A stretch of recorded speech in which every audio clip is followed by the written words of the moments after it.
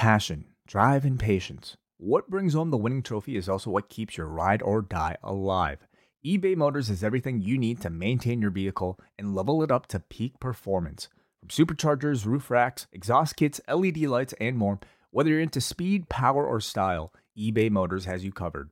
With over 122 million parts for your number one ride or die, you'll always find exactly what you're looking for. And with eBay Guaranteed Fit, your part is guaranteed to fit your ride every time or your money back. Because with eBay Motors, you're burning rubber, not cash.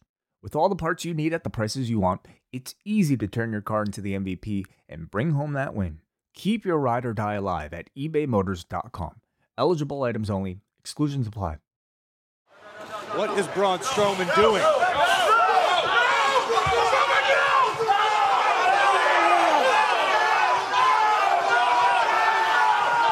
Oh my God!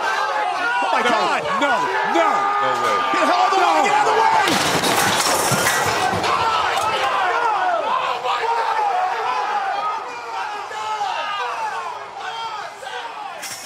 I am John Pollock, along with Wei Ting. It's Monday night. It's the post office. I'm drinking a water, and Wei's just caffeining it up. Oh, fuck yeah. I need it. It's actually Monday night. It is Monday night. It's not actually 12 o'clock yet. We've got 7 minutes before we date ourselves. Yeah, you got here in record time. I know. I tried. I just raced here. Yeah. Well, Wei, I need to give you your updated neighborhood watch. Oh, about the Tim Hortons? No. This is going back to your festive neighbors. You need to tell me about this stuff because I barely go out anymore. Well, I'm giving you the update now on your neighborhood because these are the observations I made. Yes, thank you. So I told you about during the holidays, there was this house around Wei's Corner that was just so decorative. It had these inflatable Santas, reindeer, a sleigh on the roof. It was just immaculate. It was my highlight driving over here at night, seeing all this lit up and these huge inflatable figures. Mm-hmm. Then last Monday I come over and I said it was very depressing because they didn't even remove them. They just deflated all of them. So they just looked lifeless here on the guy's lawn and on his roof. But then I came back on Wrestle Kingdom night on Thursday. They had all been inflated again. What? They were back up. January? Yes. And I was like, wow, this guy's just going to keep going. Maybe this is a Wei Ting phenomenon of celebrating Christmas and you just keep it running. You don't take the tree down till March. It's kind of different because for us, we weren't necessarily celebrating after. It was just laziness with not taking the materials down. It sounds like this guy is actually going through the effort of blowing up these dolls and re-celebrating. You can't do that. But then I came tonight. Oh. And not only have they been the air has been let out of all of them. However, on top of that, we've been hit with some enormous wind over the last couple of days. Mm-hmm. So all of the figures have just been blown away. It looks like a drive-by had occurred on all these Santas. And it was just like, come on, just get rid of this stuff. I don't want to see it next Monday. I think he's just got to give up now. I don't want to see these Christmas decorations that are just clinging to life in January. It's over. Let's just ring in the towel. I might have to knock on his door next week. Please do that. I might have to do it. I will even join you. That would only be a daytime review. I wouldn't knock on a door at night. That would Wow. That'd be like in Orlando where we almost broke into someone's house by mistake thinking it was ours. Remember that? Yeah, well, at least gun control laws are a bit safer here, so I don't think you have to worry about that. Me and Wei stayed in this community where all the houses looked identical, or at least the blocks were all patterned. So we went to the house that just looked like ours. Mm-hmm. This was the MLW mansion. The MLW mansion. This was the imposter mansion. We go up. We open the door. I open the door, and there's a chain on the door. And I'm looking in, and I turn around and say, wait, this is definitely not our house. And we just split, and that could have ended way worse. They all look the same in those gated communities. Like, imagine there wasn't a chain on the door, and we go in, and there was, like, some dog, some attack dog there, or, God forbid, somebody that believed in his right to defend his property. Yeah. That would have been it, Wei. That would have been a much more stunning end to our podcast. I'm sure it would have been fine. But on that note, where's your energy level at the moment? I had 2 coffees during Raw. I could talk for hours. Hours. Well, this is actually my first of the day. I did have a green tea, but that clearly was not enough. So I needed you to go and fetch me this coffee. I'm also Way's runner. I mean, you're providing neighborhood updates and you're providing me coffee. So thank you, John. I don't know what I'd do Way is the big man on the totem pole. I do what I'm told. So fucking right. Yeah. I come to you. I bring you coffee. I'm fucking great. So, off the top, I want to mention we have gotten lots of response to our worst of 2017 show. So thank you to everyone that has sought out that particular show. Always a favorite, I assume. It's the first time we've ever done it. So I assume everyone's going to love it for years to come. But coming up this week, Way, it's never a dull week in the world of post-wrestling. What's happening? We're rewinding a Raw as we speak. Then Wednesday, we're back with Rewind a SmackDown. And I may have a mini book review because I just finished the Brian Pillman book, Crazy Like a Fox by Liam O'Rourke. And this book there were some really good books in 2017. I talked about Jim Ross's book, Charlotte's and Ric Flair's, which was very good. Pat LaPrade and Bertrand Hébert had the Mad Dog Vachon book. This one was the best book of 2017. This is one of the best wrestling books I've ever read. It's incredible. It is tragic. And the research that this author went into, it's unbelievable. I look forward to I can't recommend this book enough. So I'm doing a retroactive award naming this my best book of 2017. Don't get into your review right now.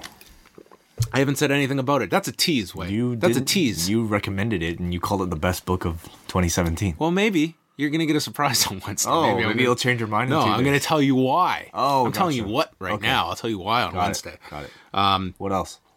Way's also going to read a book by Wednesday, and he's going to let us know about that. Yes. And then Friday, we are back with our post-wrestling cafe edition of Rewind Away as we rewind to April the 8th of 2013 to review Raw the night after WrestleMania 29. Me and Way are going to review that Raw. Then we'll be joined for a segment by our Espresso executive producer, John Taylor, to explain why this show, of every wrestling show in history, our first Espresso review, why this one? Why? I'd love to know. We've gotten some very interesting choices thus far, and they will be revealed in the weeks ahead, but I could say I think a lot of people will be very happy with a lot of these choices. So that is coming up. I actually went to sit down and watch this the other day, and in my head, I thought this was the 2-hour era of Raw. It was not. Oh, God. This is the 3-hour era. Oh, no. So pace yourself, Way. It is a 3-hour Raw. I thought That's a long time we've been doing these 3-hour Raws. July of 2012, they started. I thought this would be an easy week. Almost 6 years of 3-hour Raws. I know. Yeah. And I feel like we're going to have this conversation a lot in 2 weeks when they do this 25th anniversary thing. You know what's funny is a decade ago, when they'd want to do a big number, they'd do a 3-hour Raw as a special thing. Yeah. Do you know what would be the easiest way to do a great number? You build up 1 hour Raw to a 2-hour Raw. They did a 2-hour Raw from 8 till 10. That would inflate the number. You build it for weeks. Yeah. And then you kick off a new USA Network show at 10 o'clock that's going to get that huge lead in. And do away with 3-hour Raws forever. That's not happening. But too much money to be made. But if you want to just, for 1 week, do a huge number, 2-hour Raw. Easy. Or they could do commercial free again. 3 hours. I guarantee you they'll do that again this year. Oh, yeah. I'm pretty sure. Of course. Anything else of note? I'm forgetting. I watched the Enzo Amore straight to the source with Corey Graves, so we can talk about that a little after the show. Okay, that sounds good. Yeah, there was a lot to talk about with Enzo on this particular show. We should also. How long was it? About maybe like 20 minutes. I saw the ad for it, and he was eating an apple. Yeah. You can give us your thoughts on it, but I've told you, the eating thing, I can't do it. That immediately, I was like, I couldn't watch this. Do you talk much when you eat with people? No, I'll talk, But I mean, You make sure you if chew someone your is food. chewing, especially when it's a non-meal, you know what I mean? Like we're not sitting down Like a snack. If we're sitting down for dinner, yeah, we're going to talk and we're eating. I understand where the situation I'm at. But if you are talking to me, like if you were just going to eat, if you were going to pull out some soup right now as we're reviewing this show, Yeah. I'd leave. I'd just leave. Wow. Doesn't bother me. You could eat an apple right now. So the interview, the apple did not hurt your enjoyment of this No, interview. not at all. All right. Well, We should also mention, speaking of MLW from earlier in the show, the people who didn't make it all the way through our Christmas show, we will be hosting our live podcast at this year's Wale Mania. we will be there on Thursday, April the 5th at Republic NOLA. I have no idea. That's what it's called, but Okay. I don't know if I you should. call it I should know. NOLA. Yeah. We are going to be there. Wale Mania. They're going to Yeah. have a live podcast that you and I are hosting. I have no idea who we're going to be speaking to, but we hope to see many of you down there. Mm-hmm. It'll be a lot of fun. So there you A lot go. of people have been asking us if we're part of a meet and greet. I don't know if we are. I didn't agree to any meet and greet. I mean, like, you can meet and greet us there. Like, I don't. I guarantee if you show up Yeah. at this, you'll meet us. Yeah, I and don't- we will greet you. Yeah, I don't think it's like. I don't think it has to be any type of formal thing. Yes. To meet and greet us, we're hardly that hard to find. I haven't decided about the hug gimmick again. I did Oh. that last year, and that carried over to future events as well. But anyway, we've got the green light, so we are ready to go. We don't know if that's the theme this year. We What, don't know. what Flow Rider song will it be this year? That's the question. I would answer you if I knew any other Flow Rider song. But we don't even know if we're going to Mania itself this year. I don't really want to go to I don't really WrestleMania want this to year. I would either. kind of like to just watch it at wherever we're staying, and you and I do a show right Yeah. after with whoever we're with. I really look forward to just simply being down there for everything almost outside of WrestleMania. Yeah, I did not enjoy going to WrestleMania last year, and I know that maybe sounds spoiled, but if you saw the setup me and Way had, you wouldn't have... I snuck out. yeah, you left. You were smart. Yeah, I enjoyed myself. I had to fine. do work, and it was very problematic. I was doing work. I was taking mental As notes. Way took photos of me in the back area in front of a big wall on the network. Yeah. Watching Raw. I'm watching WrestleMania on the network. I know. John went all the way to where was it? Orlando last year to watch WrestleMania on his laptop. And Jackie Redmond saved the day by going to... She had tickets on the floor or something, so she emptied her seat in the press box because I wasn't given a desk. Wow. I wasn't given anywhere to work. Well, So, hey. probably reasons for that. Well, are we ready to get into Raw? When Raw ends, when it's time to begin, it's on the Rewind to Raw with John Pollock and Waiting. The A-Team that makes sense of these things we see in the ring every week on TV. It's Rewind to Raw for Monday night. Download it Tuesday morning from the Post Wrestling site. It's Rewind to Raw for Monday night on USA Now on the John and Way Take the Mic. Memphis, Tennessee. The FedEx Forum. Would this show deliver? By the way, off the top, John Cena is being advertised after the Rumble for every Raw leading into WrestleMania. He's also advertised for the Raw Elimination Chamber show, which is February 25th, and he's also listed on the Fastlane show, which is the SmackDown show in March in Columbus for an appearance. So Getting their mileage out of him. it looks like he will be a regular performer post-Rumble all the way in through WrestleMania, which, if you are looking at things, we'll get into this later about directions for John Cena, but I think that's worth noting that he should be around for quite a lot coming out of Rumble. Roman Reigns started the show. He came out, and they were really playing up this war he had with Samoa Joe last week, and he said that after all the hype, he thought Joe would be ready for him. He wasn't. He was silenced. And Reigns was fighting for a purpose, that being his brother, Dean Reigns. And when you mess with a member of the Shield, you mess with all of them. What's so funny? Did I say something? No. You have this grin on your face. This is how I look, man. No, you definitely have something. You're waiting. You're waiting. I have no, I really don't. Jason Jordan came out with the same look on his face as Way had, with this goofy grin. And he says he had goosebumps during Reigns' match with Joe last week. And it's just like you said, when someone messes with one of us, they mess with all of us. And he says this is Reigns' yard, and he wants to thank Reigns as he puts his fist out. And Jason Jordan, his assumption that he's part of the group, I played to the tilt here. Oh, I like that dynamic a lot. I think he's funny. And it's almost as though Reigns and Rollins, they're just puzzled by this guy, but they actually don't want to fully break it to this guy. Like they have a modicum of sympathy for this fool. Yes. Who clearly has separation anxiety, given that his father ditched him for most of his life. And now, first he has no father for all of his life, and now he thinks he has brothers. Right. You're kind of writing that backstory for him. I'm doing them a lot of favors here. They haven't really made that connection yet. But it's kind of played more for comedy at the moment. Yeah, I wonder where it's headed. Rollins comes out. He says Jordan has a lot to learn about timing, and this is Roman's moment. Jordan says this is our moment. They are all champions. They run this show. Jordan says they aren't the Shield, but they are pretty good, and they are the most dominant three-man group in the WWE. Which prompts Finn Balor to come out with Carl Anderson and Luke Gallows, as Balor asks if Jordan really thinks they're part of the most dominant three-man group. He's been running with Gallows and Anderson for 10 years, since Jordan knew Kurt Angle, longer than he knew Kurt Angle was his dad.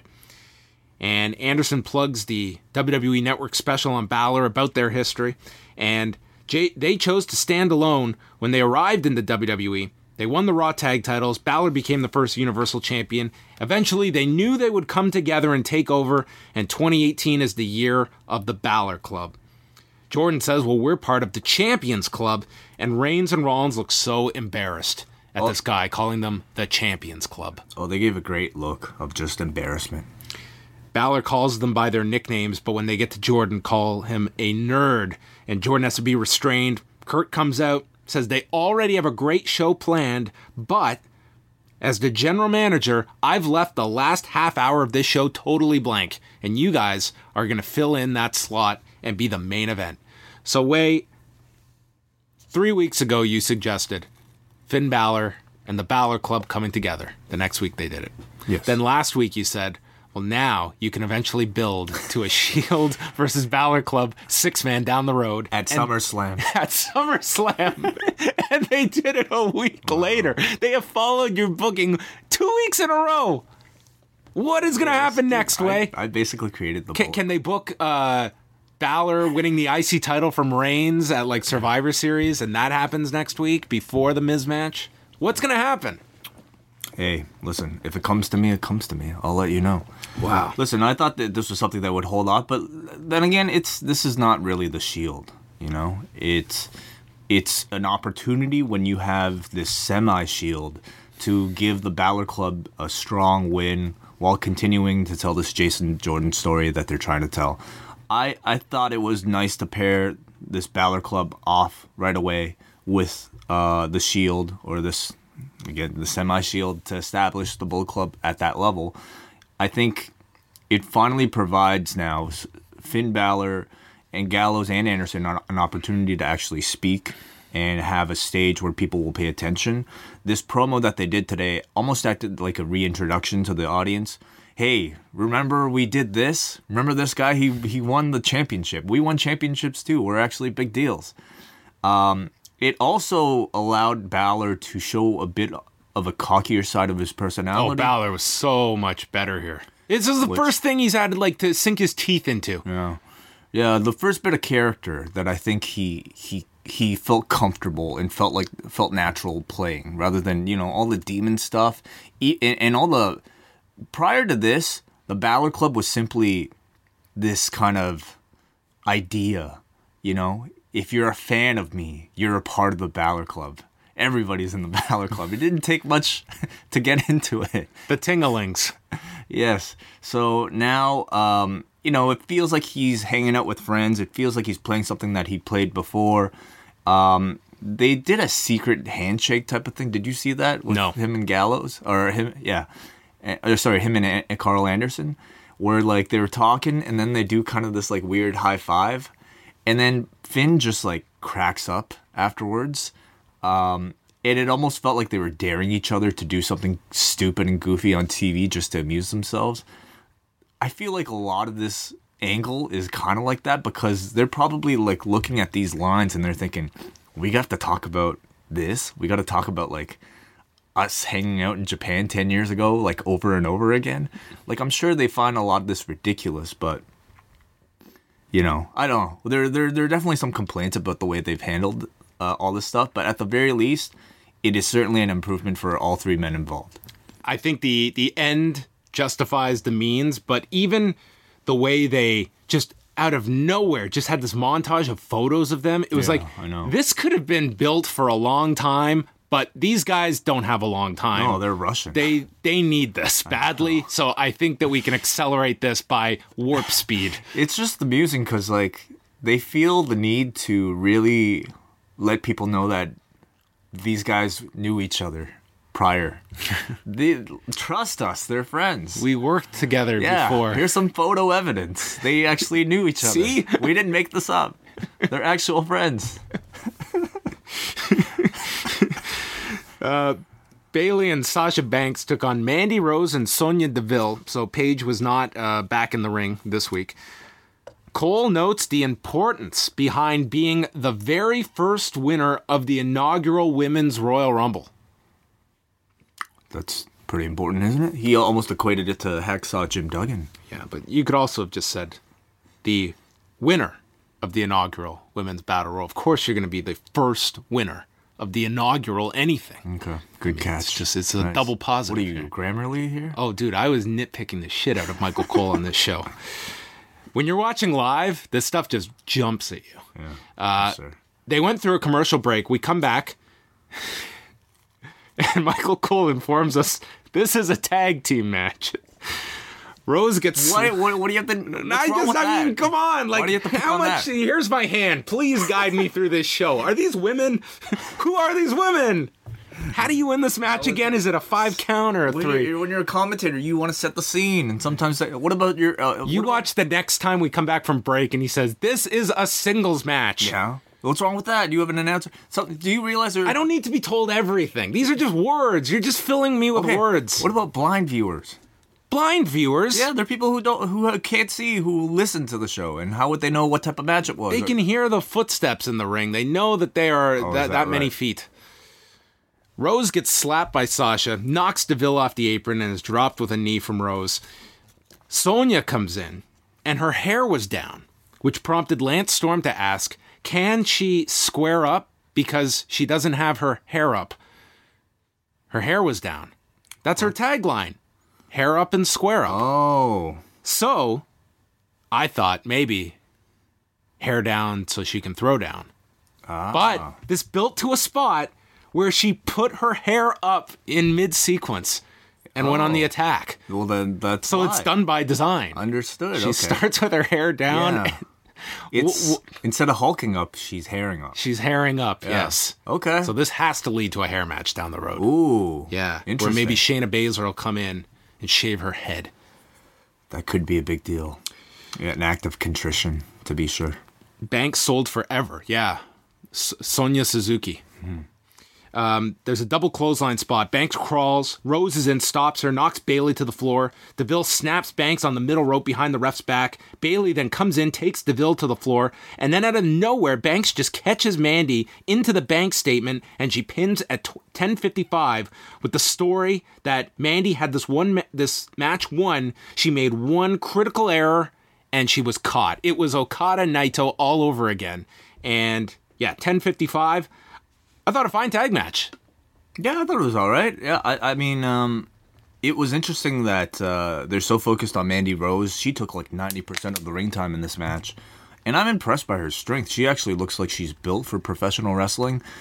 I think she is somebody who they're clearly going to strap the rocket to, but I think she'll do much better in that position than somebody, say, like an Eva Marie, who they were also seemingly as enthralled by. Yeah, I think Mandy's ahead of where Eva was at the same stage. Even the character stuff, I think she's doing much better. I also like her being in a tag, and there isn't a women's tag division, because I don't think she's ready for a big single, like doing 10 minutes on her own. I think you're pushing her way too fast. But being in a tag I think that allows both to develop, and I think that they're in such a better spot than the Riot Squad by comparison, which is going to be the natural comparison. Yep. Our classic Raw clip was of Mankind visiting Vince McMahon in the hospital with Yurple the Clown, which was in October of 1998, almost 20 years ago. That was a long time ago, that bedpan spot. And the anniversary show is going to be presented to us by Carl's Jr. and Hardee's. Carl's Jr. and Hardee's. I think it's the same thing. Yeah, they have the same logo. Yeah, I don't. We don't even have those in Canada at all, do we? We have one Carl's Jr., I think, or I think we have one. No, we have a church. We used to have one down where the HMV was on Queen Street, on Queen West. Yes, there was. I don't know if it's still there. I don't think it is. It's not there anymore. So it didn't last long. No, I think maybe Canadians prefer their own fast food brands at this point. Why? What? I mean, I guess one is more like chicken and the other is more like burgers. I have no idea. Never been inside one. Never tried one. Never. Okay. Can't tell you anything about Carl's Jr. So then we go to the announcers, who are just casually chatting about this anniversary show and stated that they just pretty much say, the Dudleys will be there. APA will be there. Just like that, the Dudleys. There was actually a whole video. The video would air later, Yeah. but this was the first announcement that the Right. Dudleys were going to be on. So Bubba, who's fresh off his retirement match, Oh, yeah, I didn't realize. That final I forgot. battle, Yeah, well, looks- Devon works back there. well, Devon works there. That's no problem. But it's interesting they're doing them at the anniversary show. I almost think you have to do something with them at the Rumble in Philadelphia.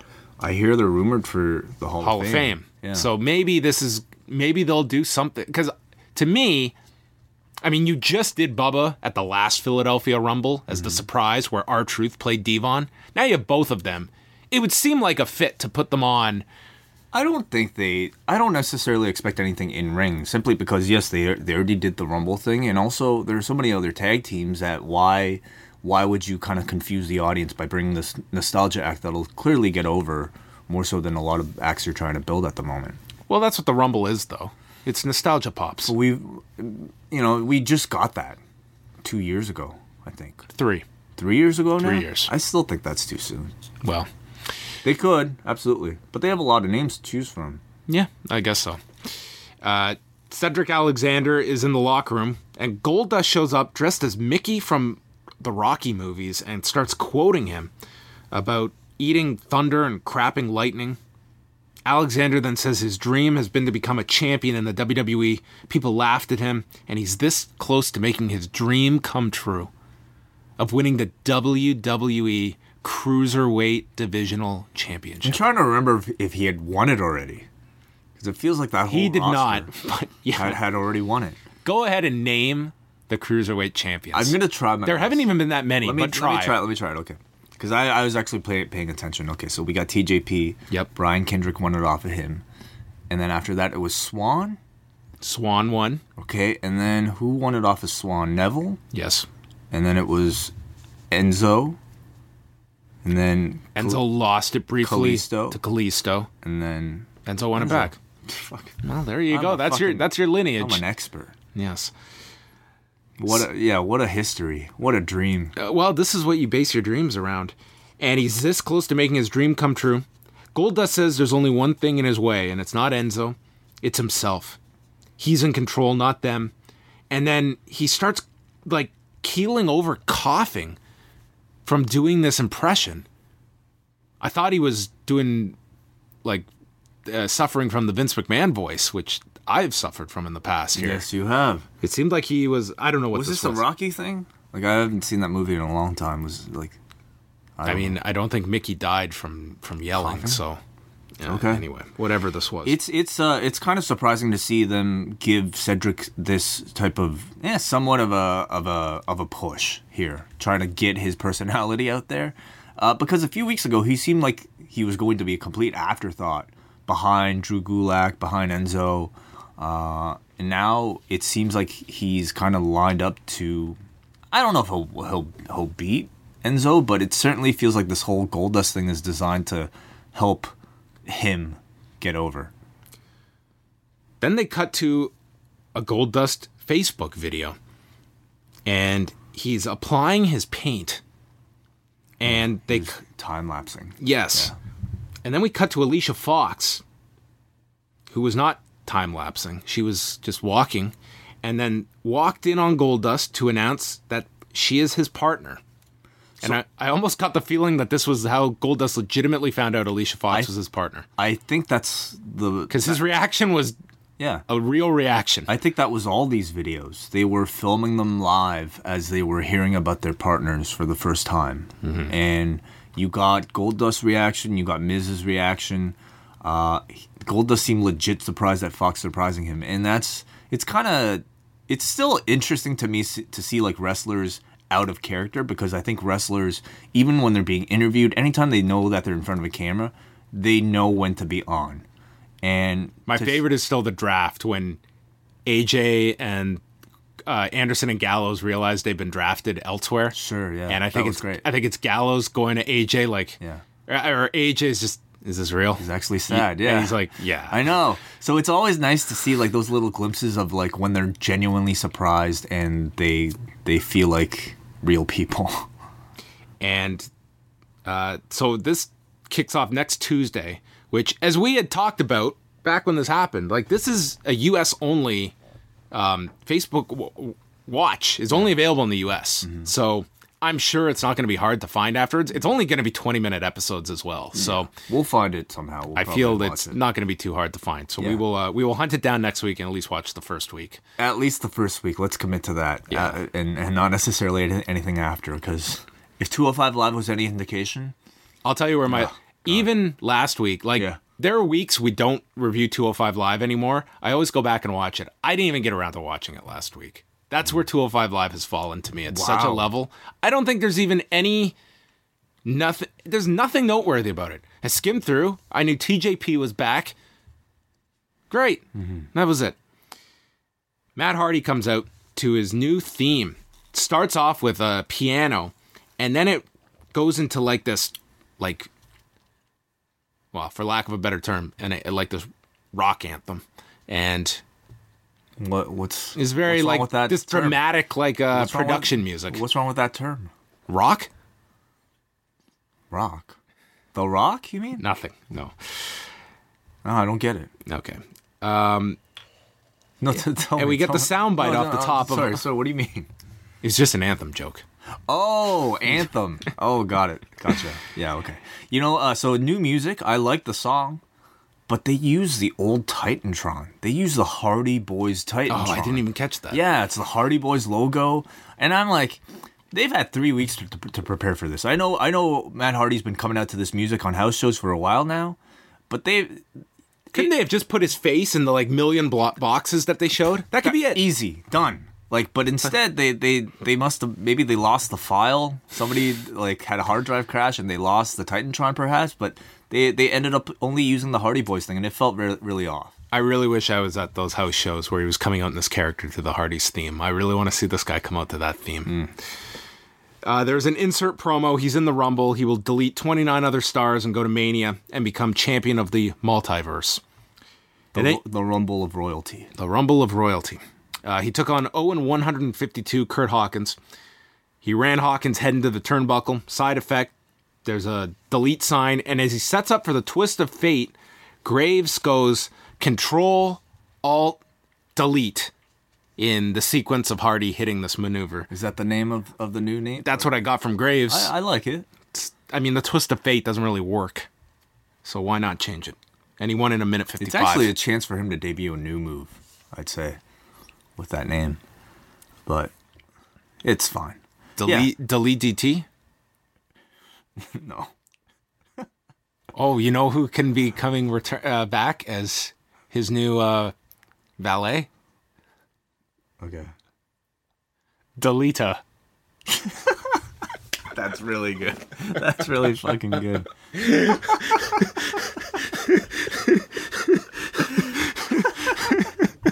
I thought you knew where I was going. No, with that I actually didn't know. I'm off today. I'm sorry. You've had some good ones. You know she'll be there. She'll be at the Rumble for sure. I don't think she'll be in the Rumble. You don't think so? I don't know if she can do a match. Really? Because of this her is not her a neck real stuff. match, though. I don't know. She has to climb Maybe over the top rope. like physically, if she can be, if physically she can, I'm sure she would. That's the video I want to see is Rebby and Lita Oh boy. hanging out. Anyway, just a quick squash here. Nothing really noteworthy about the match. It was a Matt Hardy match. So Bray shows up in the ring, the lights go out, and they just laugh in each other's face over and over. Wouldn't it be great if that was a mixed tag team? Bray, No, Matt and Delita. Matt and Delita. Yeah, that'd be great. Surprise! We're on Facebook Live. Here's your partner. Oh God! Oh jeez, I got That'd it. be the best. Oh man.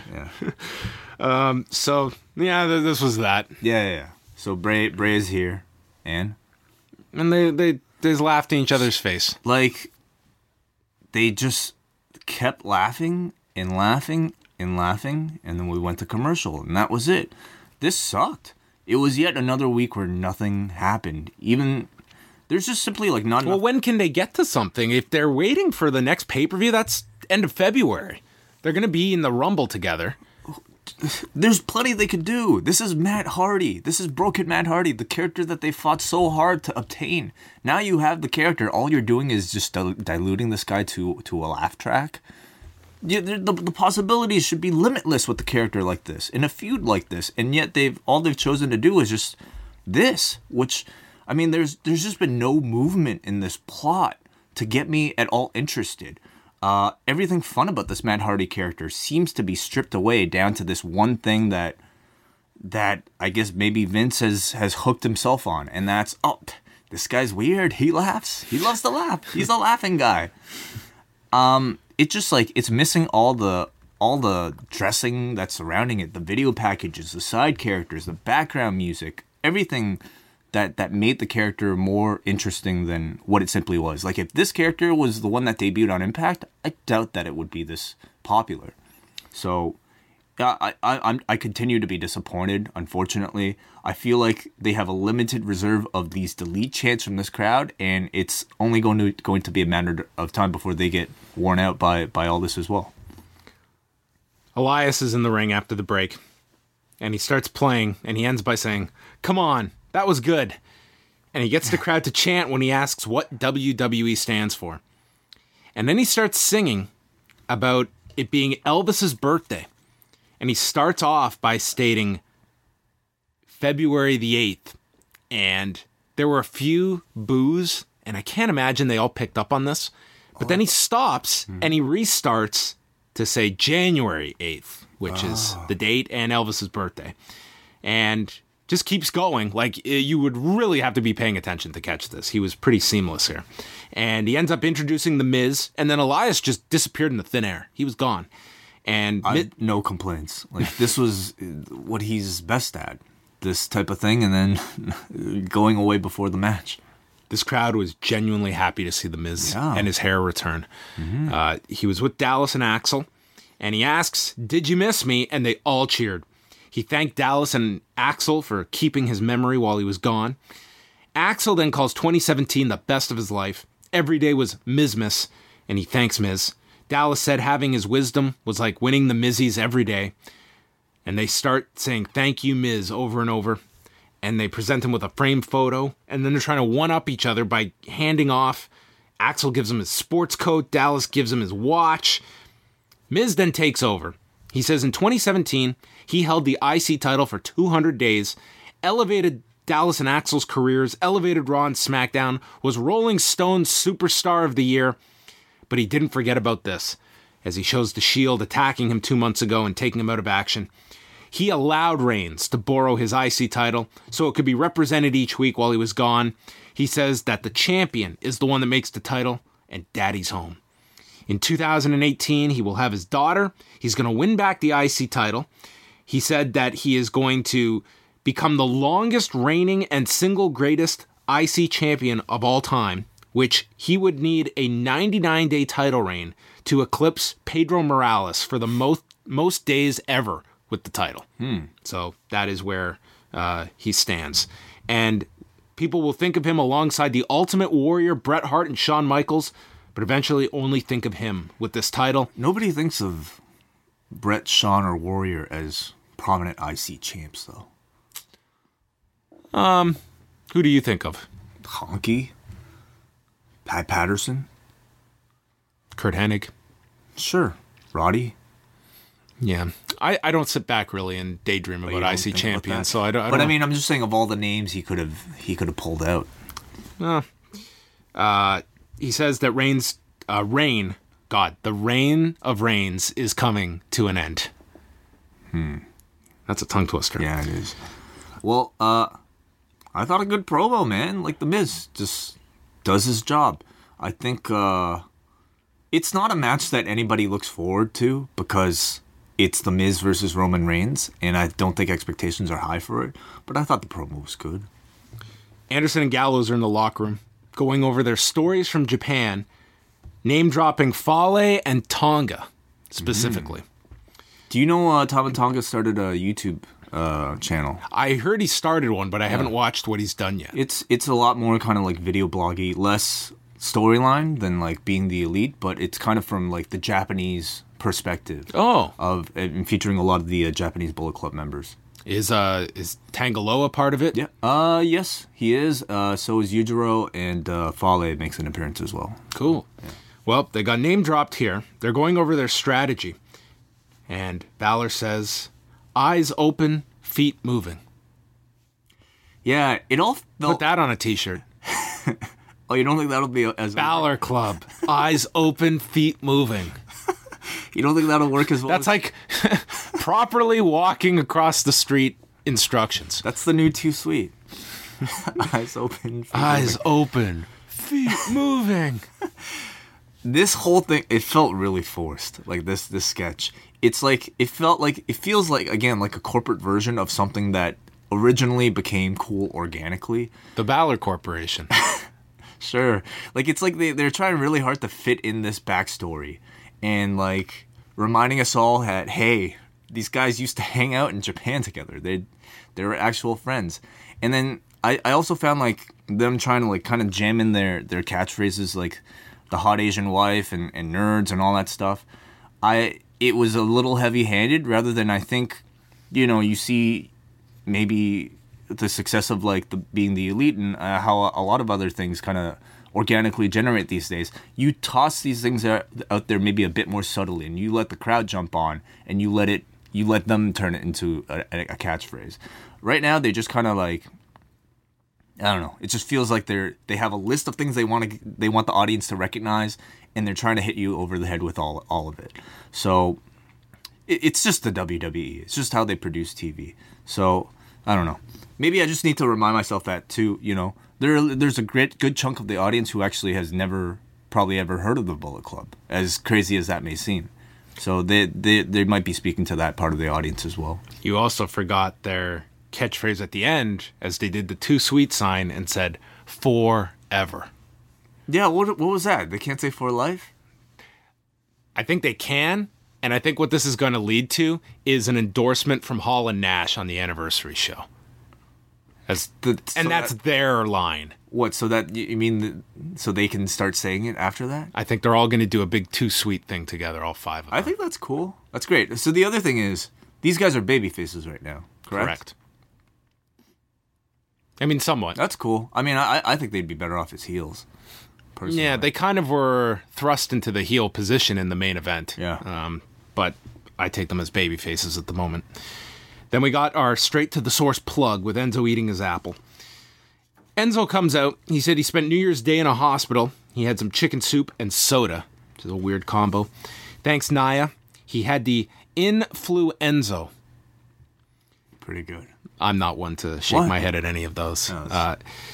He tuned into Raw, and he saw the Zoe train against Cedric and Goldust, and said that's the closest Cedric's going to get to gold in 2018, which was a good line. Good line, but the title's more of a silver and purple, though. That's true. Enzo will end the year as Cruiserweight Champion, just like he did 2017.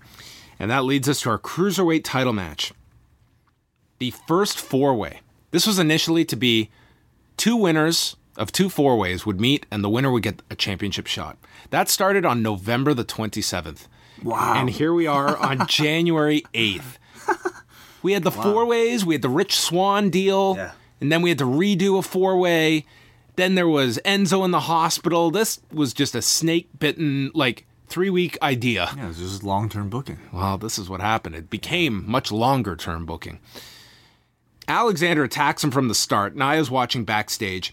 Enzo went for the DDG off of the turnbuckle and was caught with a drop kick. Then Alexander does a handspring enziguri and just nailed Enzo by the right eye, and he's just, the right side of his head is just bleeding. Then there's a springboard clothesline. Enzo rolls to the floor, and Cedric launches into another area code, hitting this Tope Con Hero that Enzo just, like, stands at attention, taking. Like, didn't catch him, didn't do anything. And then Cedric landed fine, and Enzo's grabbing his ankle in pain. Cedric's back into the ring, and Enzo's crawling to the side of the ring, peeks over at the count of 9, and then just drops down and is counted out in 8:47, selling the ankle big like he can't get up, and Cedric wins the match by countout. It played out to me like Enzo was playing a coward and purposely not getting back into the ring in order to save his title. Yes. But the way they kind of handled it afterwards, it made you feel like he was legitimately injured. How did you take it? I thought it was all part of the finish, given how I thought the ankle thing was all part of the storyline. Yeah, that's what I meant. Do you feel like the character was legitimately injured, or was he pretending so that he didn't lose the title? Oh, I felt he was pretending, or at least exaggerating it, knowing he could have. That's how made I it felt back too. in. But then why did they do the skit back afterwards, where he wasn't pretending, wasn't really like, "Hey, I'm not actually injured. I'm okay." I think he saw a way out. That's the way to interpret it. He had a way out of the match that he could have kept going, but he opted not to. But it didn't feel that way after in the sketch. You know what I mean? Like, you ended up feeling actually bad for this guy. Right. Yeah. So the other thing was, it was kind of mixed, the how you were to take so I'm this a little from him. confused. I'm not sure if I should be hating this guy or feeling bad for him. Well, this is the dilemma with Enzo, is that within this cruiserweight division, he's the biggest dick in the division that everyone hates. But with Naya, he's this likable guy, and you want to see these two get together. And he's a totally different character with Naya. It's actually very confusing on Naya's part, too. Yes, and here we got both back-to-back. Yeah. You're right. But Cedric here, look, I thought he gained some good crowd support for his comeback, but I thought he looked really goofy celebrating that he won this title match that he fought so hard for via countout. He didn't seem disappointed at all. Yeah, he was just happy to get this moral victory. Guys. So I imagine this continues with of course. more. Yeah, so Enzo's in the training room, and Naya just walks in to see how he's doing. He just says he's good, he's fine, but he is clearly in pain. So that was our... Like, trying to draw sympathy. This is when the ad for the 25th anniversary of Raw aired, and they have promoted a ton of names for this show. Steve Austin, Ric Flair, The Undertaker, DX, Hall, Nash, the Bella Twins, Jim Ross, Jerry Lawler, the APA, the Dudley Boys, and the New Age Outlaws all announced for this. For DX, they only showed Hunter and Sean, but I would have to think that Waltman will be part of this, given the fact they're promoting DX. The Outlaws are on the show. Yeah, Billy Gunn too. Yeah, that was notable. Billy Gunn, this will be his first appearance since he was let go for his outside weightlifting competition. If Sean Waltman wasn't there, there'd be something off. I'm sure He'll be there. So, and Austin's the big one. I don't think you could do this anniversary show without Austin. And I mean, it's a good thing the Rumble is the pay-per-view, but having this on a go-home show is very difficult. You've got to really juggle a lot of things. But if this had been, like, say, the go-home for, like, Elimination Chamber, I would have said that pay-per-view is going to be totally forgotten by after 3 hours. Didn't they have a similar issue with the Survivor Series go-home show, or was it SummerSlam? There's like a previous go-home show where they had to kind of cram a lot in because it was like a festive... Recently? Yeah. It was like a festive-themed thing. I'm probably thinking, whatever. We'll think about it later. But I mean, I'm looking forward to the show. Oh, this will be a packed show. Yeah. There's going to be stuff shot at the Manhattan Center as well as the Barclays Center. Yeah. It should be a really cool show. Nostalgia shows are always fun, and when you bring up some of the possibilities, like having the club do something with the Click, I think that could make some really great moment. What do you do with Austin on this show? Is he in a self-contained segment? I think he closes the show, maybe to lead up to the main event. or maybe just something to do with the Rumble. But It's very hard to do any segments with him and anybody without it coming off like a tease for something that's not happening. I don't. They've all his appearances in the past have just been him coming out, stunning people, and then he'll stun Elias or something, and then they'll If it's like the final segment, and it's like, say Reigns is out there, Yeah, and maybe Austin comes in to join him or something. I mean, people are just going to have an expectation of something that's clearly not happening. maybe it won't be the final segment. Maybe it'll be like the 10 o'clock thing. It should be him and Vince on the show. Oh, you In think that Vince will segment. show up? I think he should be on the show. I think that would Who make would sense. you like to see Austin paired with? Like what's sort of like a natural pairing that you think would actually be fun on camera?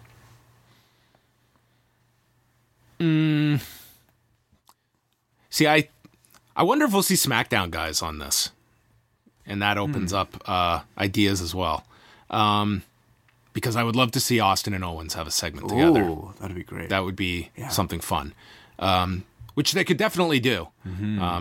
On the Barclays Center website, they've got like this graphic, and AJ's part of the graphic too. So I'm sure, I would imagine you're going to see some SmackDown people on the show. I think this is one of those shows where the brand split is just out the window.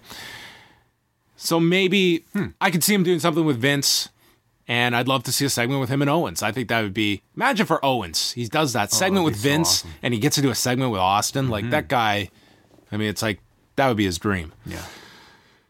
Kurt Angle is on the phone with a mystery woman who has not had a match in years, but Kurt says, I know you haven't been in the ring in years. Can you hold on? I gotta go. And hangs up on her. And that person would probably say, fuck this Rumble. So somebody from the past. Delita? I'm crossing my fingers. The Bar enters, and they smell favoritism for Jason Jordan over them. They want their tag title rematch, and Kurt says, okay, cool, you can have it at the Rumble. And they're happy. Why would you be happy?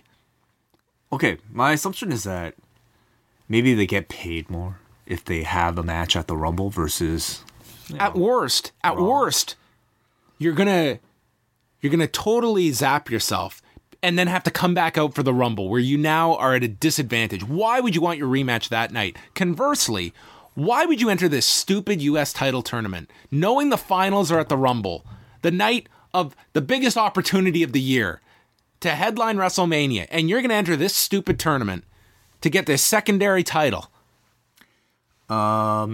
Good question. I could only assume that anybody involved in these title matches knows that they have no chance at the Rumble anyway, and therefore they've given up. They're not going to main event WrestleMania. I'd be pissed if I was Seth. Be like, I've defended this title within 30 days. I want the 28th off. Listen, Seth Rollins probably feels like he could do everything. He probably have this match, and he could be in the Rumble. Well, I guess so. When is this show going to end? How are they going to fit? It'll be 4 hours. This tag match is probably going to be on the pre-show. Ooh, yeah. So how many matches are we at right Okay, now? let's go through them. We've got the three-way Yeah. on top. We've got the handicap match for the SmackDown title. 2 Rumbles. Yeah. The tag title match. And the U.S. title finals. So that's 6 matches already. 2 of which could go an hour. Well, 4-hour show then. I watched a lot of the Access show on Saturday night with the Wrestle Kingdom show. 3-hour slot, and they could only fit in 4 matches in a 3-hour slot. And they aired the matches in full and got the intros in. So look at that. 4 matches in 3 hours. Maybe you'll the see Rumble, the main show is 4 hours. We'll probably see some quick matches. What's going to be quick, though, of what we just listed here? I don't know. But they also haven't announced any women's championship matches yet. I don't know where you could possibly fit them on this show. I know, it'd be tough. I don't think you're going to see any. You don't want to take any challengers out of the Rumble because these women know, why am I going to have another match? Anyway. Very good points. Then The Miz walks in after the Bar leaves, and he announces that the USA Network has greenlit his own non-scripted show. Another Total Divas spinoff. This is going to be a 6-episode series entitled Miz and Mrs. Ms. and Mrs. Ms. and Mrs. It's going to be 30 minutes, 6-episode series, and it will launch sometime this year. And it's the same production company as Total Bellas and Total Divas. Murray. So, Yeah. Way, you've got to get back into it. I actually caught up. Have you? Yeah, on Total Divas. Oh, wow. Yeah. Are you going to catch us up? Sure. Okay, we'll get to that too. Okay. Now, not to say one necessarily means the other, but the fact that the USA Network is now paying for another series, it tells me that I would be stunned if the WWE is leaving USA when this deal is up. I think to package all of this to go somewhere else, I don't see it happening. Is USA and E Network, are they the same umbrella? No. They Maybe? are not. Sorry, I'm testing you. I don't think they are. But, okay, yeah, well, this is interesting that they're doing their first reality show. Yeah, this one's on USA. This one isn't on E, by the way. Yeah. Hmm. So there you go. This is going to bug me now. I think E... Here, I'll look it up. You look it up. We don't get these in Canada, do we? We get E. We do get E. Yeah. It is. The It's the same as the US feed. It's not like a I think weird it's Canadian. I think there's still CanCon restrictions, I believe. E. So anyway, he goes over this show. He wants the Intercontinental title, and he wants the rematch at the 25th anniversary show. And Kurt Angle agrees to the match for Brooklyn. Although I would love to see Roman Reigns at the Manhattan Center. So they're both owned by NBC. Okay, so it is under the umbrella. Yeah. I blanked on that. So there you have it. How dare you be wrong about this random fact? But when you look at the fact, like, these are big money makers. Like, the television licensing for this company is the biggest thing possible. And now they've added another series. So the fact that ratings are declining, I don't know if they still are for Total Divas or not, but the fact that they are, you don't think it matters? Obviously not. If they're spinning off, I think the key is once you're having a baby, you get your own show. Yeah. Brie, now Maurice. Yeah. And also, I think it's interesting the fact that they did that test that 1 week with NXT, and they're going with this. Ooh, interesting. And Yeah. not to say NXT maybe is not going to be something they want down the road, but to me, USA is doubling down on wrestling. They are not distancing themselves. They're going all in on these. Right. So look at that. They have 3 series now out of what Total Divas has started. Look at what it. Total Divas has produced. Hey, it's been a big moneymaker for the company. Like, it's been a big hit for Look them. at all you guys are missing out on. You got to catch up, John. Total Divas and Total Bellas are both an hour, right? Yes. They're okay. So this is a half hour seems right for This is a half-hour show? This is a half hour. Yeah, I could see it. I think with the Bellas, you have so much more to kind of unpack because you have John Cena, you have Daniel Bryan, you have the Crazy Mother. Here, it's just kind of these two, and I wonder how much you can handle of Miz and Maurice. But I'm sure you'll get things like Maurice's mom. Well, the season's all going to be probably about Maurice is pregnant. Yeah. Miz is on the road. Miz is going off to film The Marine. Maybe we'll see Miz on set with Shawn Michaels and Becky Lynch. Yeah. Get some behind-the-scenes footage. So then we got, in both instances, with Goldust and The Miz, we went from backstage segments with them, cutting to their Facebook videos from earlier. It was kind of just a weird to cut from one to the next. We're like time traveling back. So this was earlier in the day with The Miz, and he's explaining to us right after we just go over like all these how important television licensing is to the company. Miz is giving a speech on how everything is going to the internet. This company would be fucked if everything was going to the internet, and all these TV companies realize that. So a limo pulls up, and Asuka comes out in her ring gear, which looked preposterous. Why would Asuka be coming out of a limo? I guarantee because they believe that this woman cannot be wearing normal clothes. We can't have her in a tank top and jeans. She just lives in this. But what does one thing have to do with the other? Why just because she's in her ring gear, she has to come out of a stretch limo? I just don't assume. I just don't like picture that character riding in the back of a limo. So Miz is over the moon because he realized Asuka is undefeated and he's going to win the tournament now with Asuka. And I can't wait. There's a great sequence for those two to do where Miz is doing those shitty kicks and then Asuka's doing them in tandem to the woman. That'd be great.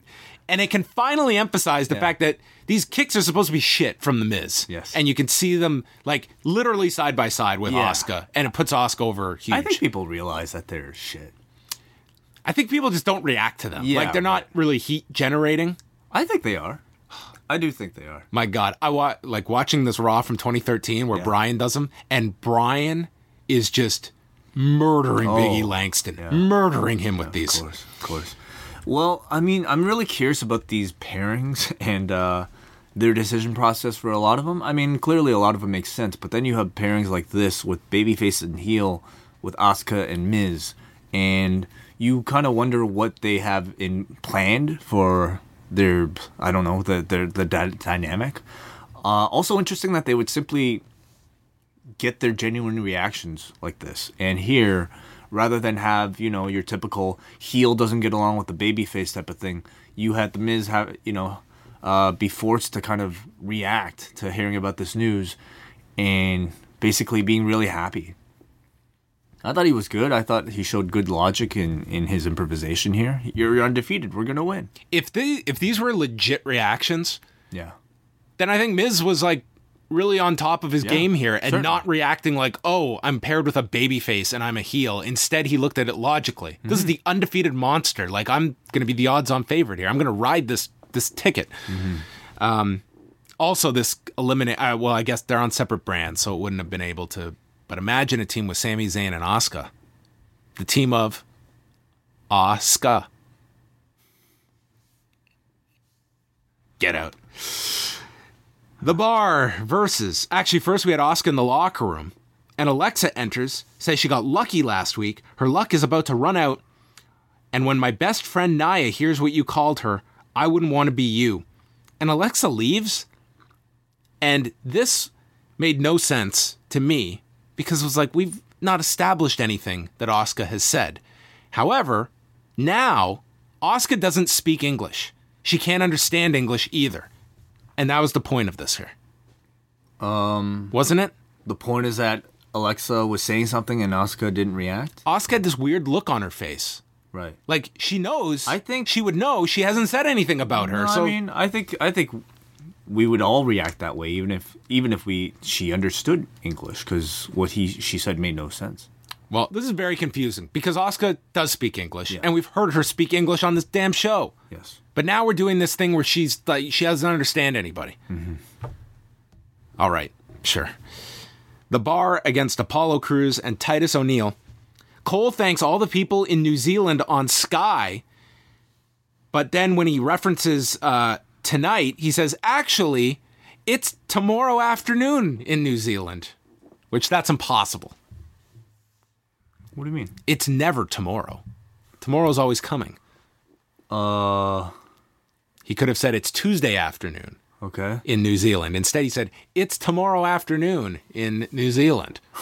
Like that literally... Was I being too hard on this guy tonight? No, that's your job. I'm just doing this entertaining you way. These two had a match. This was highlighted by Apollo being tossed to the floor and landing badly. And Booker, expert analyst Booker, said, and I cannot make this up, Apollo wasn't keeping his head on a swivel. I heard that. I was- caught it. I caught it this week. Did you know? I found him a lot less aggravating this week. Well, he was having a fine show, and then, as Titus is making his comeback, Booker is puzzled at how this guy runs, and he blanks on the name and has to ask Corey, what's it called? And he yells, Titus Worldwide. He totally blanked on the name, which, hey, it's 3 hours. Then there was a spot where Sheamus runs at Apollo on the apron for a brogue kick, but Crews avoids it by moonsaulting to Cesaro on the floor. But then Titus capitalizes, rolling up Sheamus and pinning him. So Apollo and Titus pin the guys that are getting the tag title shot.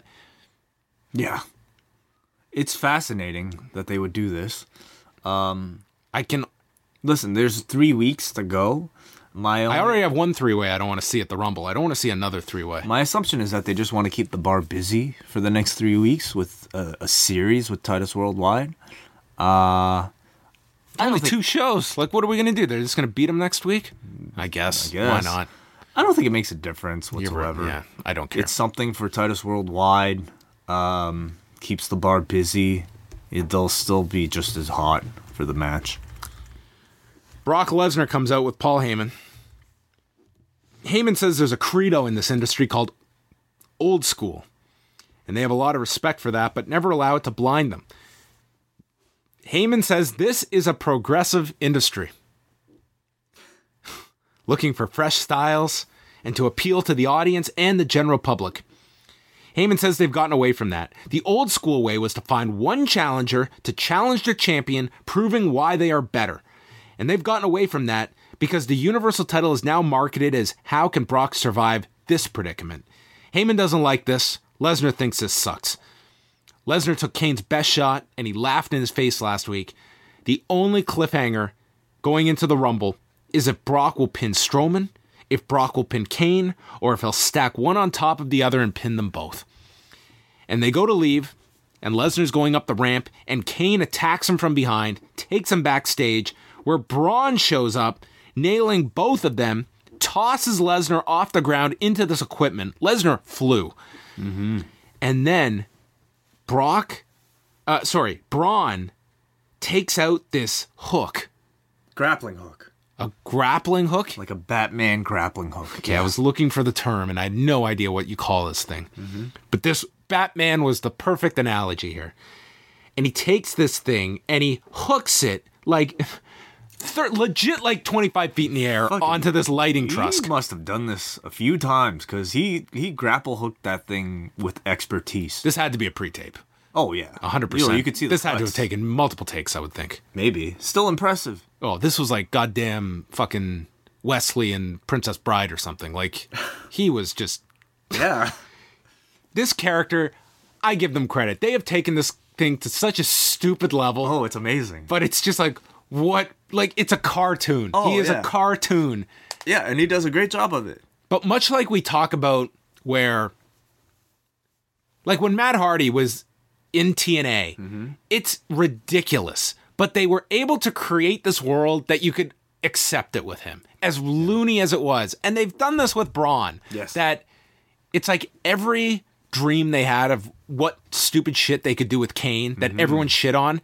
Somehow they've been able to do it with Braun, understanding there's certain limitations, but when it comes to big shit blowing up, big shit falling, crazy stuff, it works for this guy. Braun's stunts are a lot more easy to accept than Kane's. Like Kane's stunts... Kane, they got crazy. Yeah, it was just stupid. It was like electrocuting Shane's testicles. They always involve some type of magic or like some like fire, always involving some fire or I guess dead bodies. But with Braun, it's simply like lifting shit and tossing shit and tossing people and driving cars into people. And it's all worked so far. I mean, it's all been ridiculous, but you cheer. Like, I cheer when he does stupid shit like this.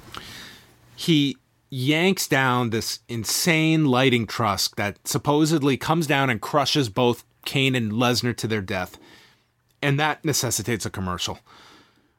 We come back, and Heyman's facial reactions were amazing. He was horrified. Braun's left. They check on Lesnar. These medics are tending to him. They're worried about his neck. Kane's crawling out from the wreckage. Lesnar is put on a stretcher, and he's put into an ambulance. And Lesnar yells that he doesn't want to go, and for Paul to get him out of here. And there was this line from Heyman that I'm definitely perhaps reading too much into, but as he's wheeling Lesnar to the ambulance, Heyman says this line, "I didn't even see him coming." And he said it in such a way that it was done with such a tone that, like, why would you have seen him coming? Like, well, Lesnar wasn't even asking you if he had seen him coming. Right. And it was almost as though we were talking last week about you need to do something here. And this felt like a little breadcrumb that we can maybe revisit. That's very interesting. I don't think you're looking too deep into it at all. I thought it was a pretty key line, and it was there for a reason. So what would that mean? Braun and Paul If Heyman? you look at one guy that you could transition Heyman to, if the goal is post-Mania, Strowman as a heel, Heyman would be your guy to put him with. And someone that I think you could naturally transition Heyman to, which has, outside of Punk, he's really failed with when they've tried to take the magic with Lesnar and apply it elsewhere. It's true, but we've seen almost this exact same thing during Lesnar's first run, where they tried to pair Paul away from him as his opposition, pairing him with guys like the Big Show. There's also, listen, there's also not the guarantee Lesnar resigns. That's true. Yes. Would you want to get rid of Heyman as well? We are extremely speculating. Yeah. here. No, but it's good speculation. I mean, if Lesnar feuding with Strowman post-Mania as a babyface against Heyman, that is something new. And this character needs something new. I just don't necessarily feel like Braun Strowman needs Paul Heyman. You don't want to see Braun basically adopt Brock Lesnar's character. You want him to kind of do his own thing. You don't want him to necessarily, fulfill that comparison for the rest of his career. Well, for a variety of reasons, I don't necessarily see a Heyman turn coming, at least at Rumble, because what I do see happening is Hunter getting involved in that match and coming for revenge on Strowman. And I see Hunter getting involved there. Or Strowman, and that can also give a reasonable explanation of why Strowman doesn't come back later in the Rumble, because Hunter takes care of Strowman. Right. Then afterwards, so Lesnar's taken away in the ambulance, which I would have to think is they haven't done an angle like that with Lesnar.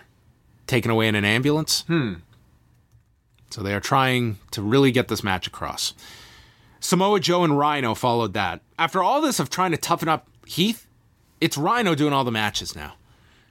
And Joe attacked him with strikes, cross faces. Rhino briefly lifted him up on his shoulders. Joe hopped off and applied the coquina clutch and submitted Rhino.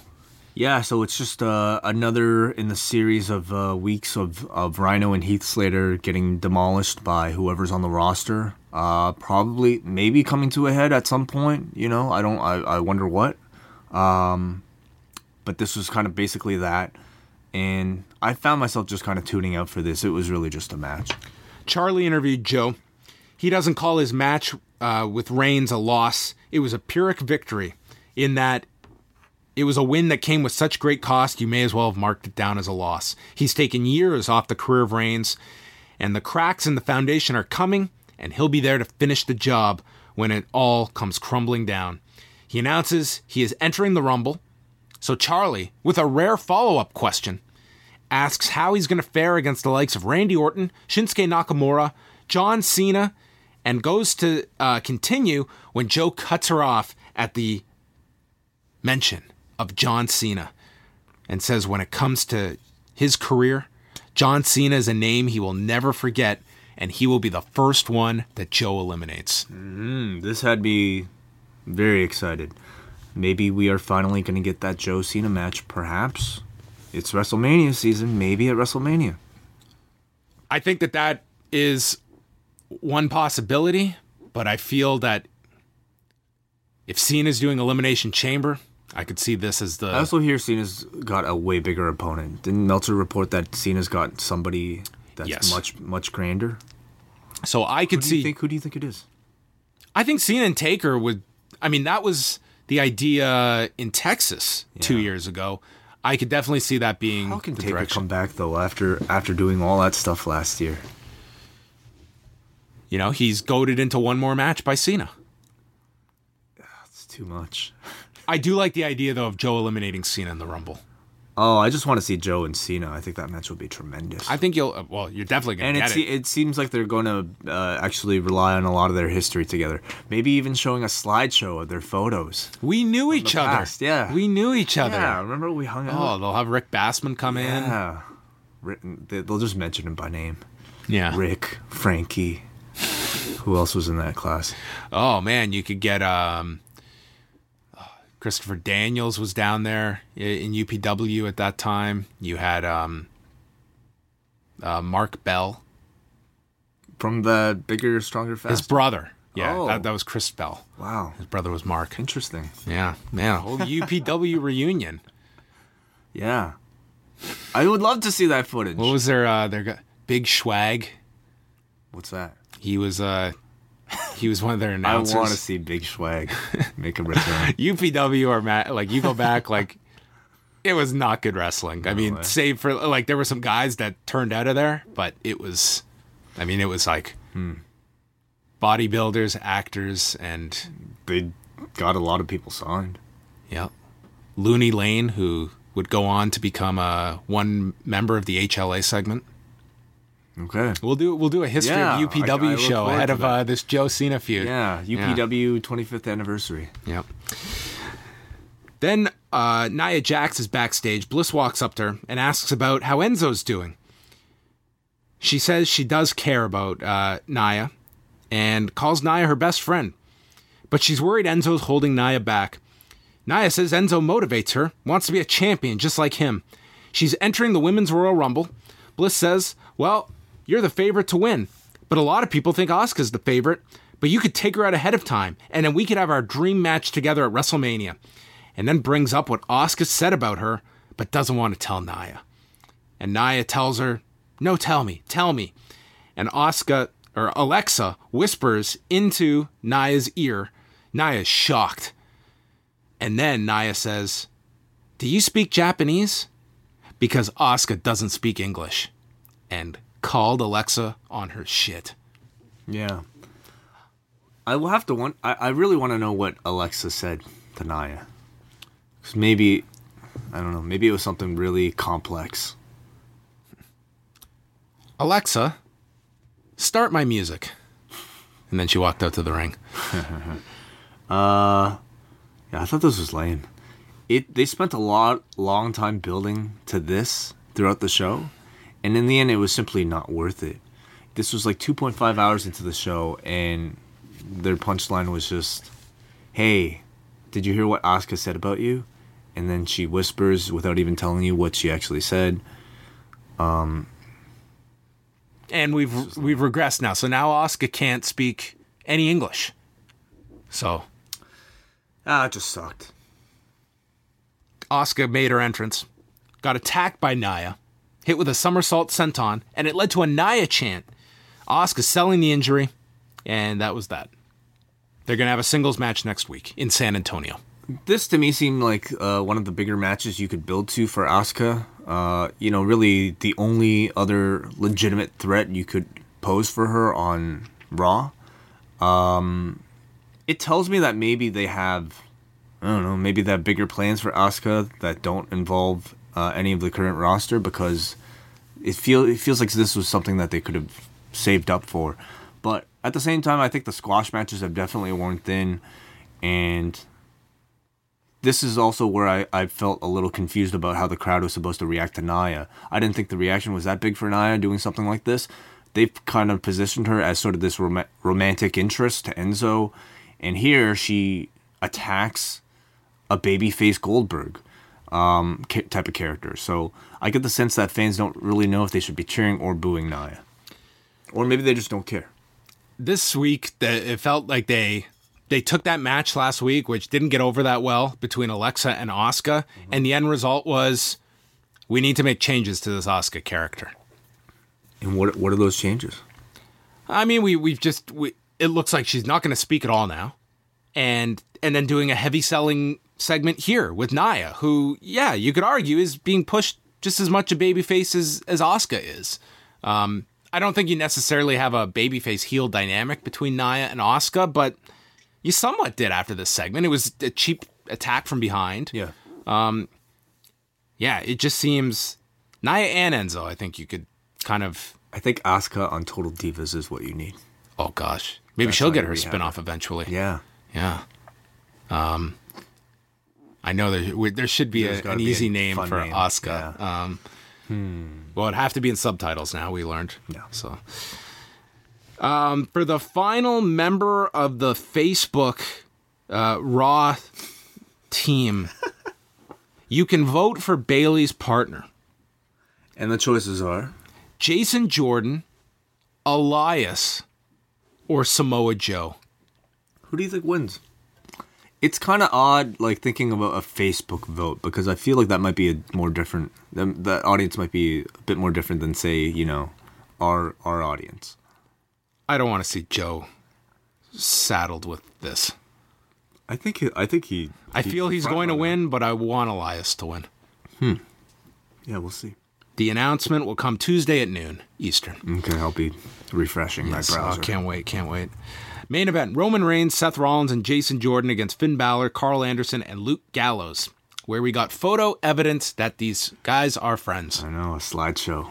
Actual proof. I believe you. I believe you. Why does everyone look awful the longer photos age?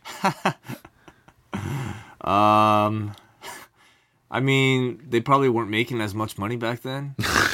So they couldn't afford all these fancy haircuts that they have now. I don't know. Good question. Something like this is necessary, though. You know, the presentation is just a little bit weird, though. Like, this felt like something that you would see in a documentary. Maybe not necessarily when they're coming out. During their entrance, where we cut away from their entrance. Hey, Hey, look, photos. Graves says that based on pure raw talent, Jordan is an upgrade from Dean Ambrose, and Michael Cole loses his mind over this hot take. Reigns, Jordan, and Rollins clear the ring early. They go through the break. They come back. They're working over Rollins, and Rollins crawls through Finn's legs to tag in Reigns. Reigns goes after Gallows and Anderson on the apron, turns around and is hit with a sling blade. Then they get the heat on Reigns. He makes the tag to Rollins, who fires up on Anderson with a blockbuster suicide dive, and then he hits a sling blade. And fresh off the multiple drop kicks simultaneously, the spot I wanted to see in this match was Rollins and Finn running at each other and both going for sling blades in midair. Yeah, I thought they would do something like that their first time that they had a match, but they never really made that connection. Then Seth is in control, and Corey says, I bet Seth is looking for that Revolution knee. Oh, that's what they call it now. That was the name here presented. The Revolution knee. Maybe it's a tribute to the women. Oh, yes. The Revolution knee. Yeah. That's an awful name for a move. Maybe a tribute to a WCW faction. Oh, my God. I thought this was just revolution of what? Well, the person spinning. You're spinning the person around. Oh, God. But your knee's not spinning. He's revolting. Yeah, okay. But the person's spinning. I think it sucks. I just think it sucks. I don't think it's a name that... Hey, listen, I'm glad they actually have a name for it. You know? But they could do better, certainly. Yes. How about the Rollins knee? The Rollin knee. Okay. How about that's worse. How about the need to know basis?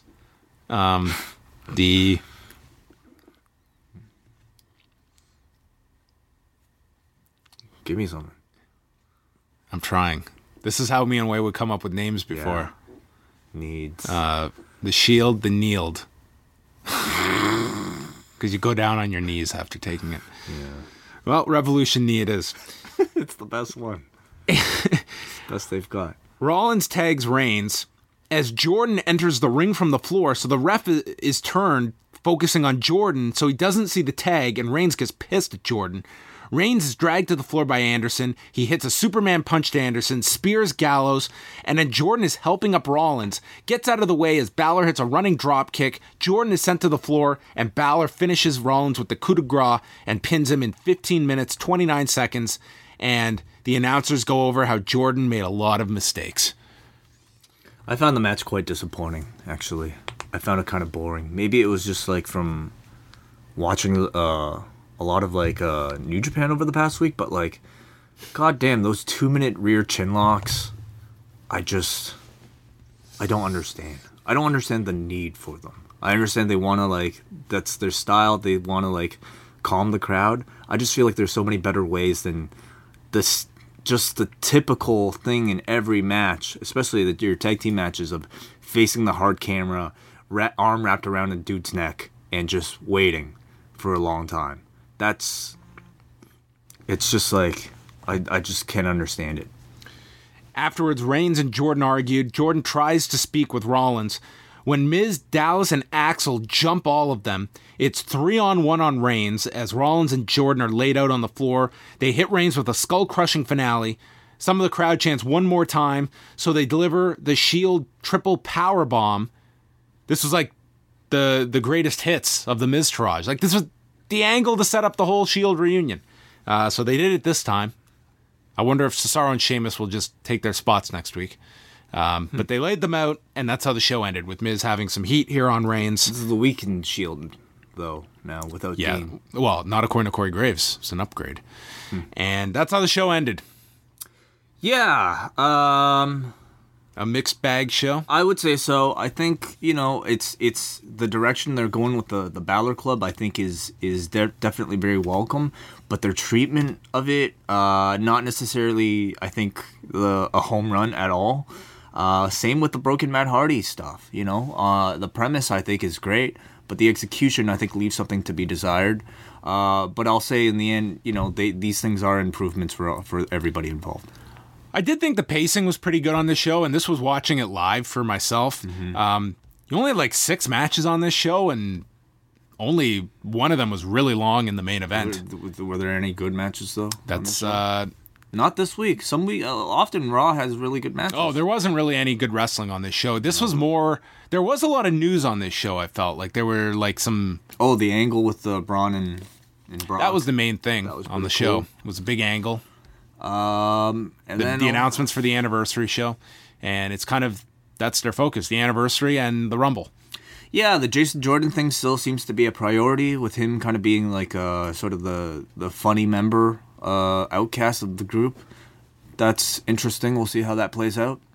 The Joe Cena tease that was presented. That was interesting. Joe continues to like be involved in like very serious segments, and it's very welcome, from a lot of the other stuff on the show. Yes, I feel that next week is kind of a very they've got the Nia Asuka match, but it's a very nothing week. No Lesnar. Everything's geared towards the anniversary show, but I think next week is a good opportunity to put some emphasis on both Rumble matches. I mean, the women's one, it's kind of the novelty of the first, but the men's one, other than announcing the entrance, I don't know, it just feels less focused upon. Right, you don't necessarily know who the contenders are. You don't necessarily have people claiming to... No one's really... real storyline. Expressing any real, any issues going into the Rumble. Mm-hmm. There aren't any like mini storylines as a part of it, which sometimes there's years they just rely on the fact it's the Rumble, but I think that's a bad way of presenting the Rumble. You have to have little stories, especially this year where you're presenting 2 of them. Mm-hmm. You better have some things that you can build towards in the Rumble, like some little chapters. I assume that they want to keep a lot under wraps, especially with the women's. If Ronda Rousey happens to be a possibility, they probably don't want even anybody thinking that that's even a possibility. And maybe same with the men's. Maybe they want whoever is about to win to be a complete surprise. I'm sure they do. Let me quickly go through this Enzo. Yeah, go for it. Straight to the source, which was actually my choice for worst media. Or worst network show. I love it. After 2 shows, it was enough to be your worst. Oh, one. Like the thing is, most of these WWE network shows, I think they're totally fine. They're actually great content to just have on in the background. Even like a Table for 3 or like a ride along, they're just kind of like amusing to have. But like, there's only one edition of this Straight to the Source prior to this, and that was a Roman Reigns episode. And I found the interview so dull and kind of so generic that I suppose it was my only choice. For worst network show this year that I watched. Harsh. But, not to say it was even that bad. But this Enzo show, I will say maybe was a bit more worth watching because Enzo and Corey Graves seem to have a very tumultuous relationship, whether or not it's played up on camera or not. But watching this, it felt very uncomfortable at times because Enzo is kind of doing his shtick the entire interview. They kind of play off of their interactions on Twitter and also on commentary where the two don't like each other. So Corey goes straight to the source and asks tougher questions. And some of these questions are like asking Enzo about getting kicked off the bus.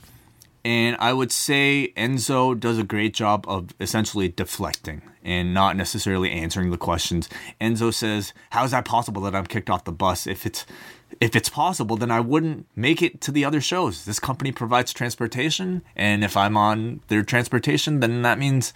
He also goes on to say that how is it possible to be kicked out of a place that I never wanted to be? So Enzo uses a lot of colorful language to essentially dodge these questions. He's asked about being kicked out of the locker room. It's like a deposition. Enzo says he has his own locker room. He dresses by himself because he doesn't talk to anybody. That's how he answers. And the whole thing is kind of littered with Enzo appearing on TMZ and also these web article headlines about Enzo's controversial things backstage. Enzo claims that network buys have increased since he's become the Cruiserweight champ. I suppose that's technically true. They haven't necessarily gone down. But Enzo says that he's responsible for the stock price going up as a result. Oh, that's rich. That's awesome. It felt like a very... I can't believe he took credit for the stock price. It felt like a very tough interview for Corey because Enzo is a guy who never turns himself off. Graves seemed clearly uncomfortable. And again, whether or not he was playing it up, I thought they did a great job of establishing a relationship of two men who didn't want to be in the same room talking to each other. Graves seemed to be unable to make eye contact for a large part of the interview. They'd spend a bit of time talking about Big Cass and how Corey asked if there's some bad blood between the two of them from when Cass got hurt, and Enzo tweeted something about how, like, you should have finished the match. And then they actually play an interview with Cass pre-operation, right before he was about to go for surgery. And it was Cass basically saying how it was very classless of Enzo tweeting after what he tweeted, especially after Cass has been there so often following Enzo's injuries. So a really good promo from Cass. And you can look at that however you want. It kind of sets up their program upon return.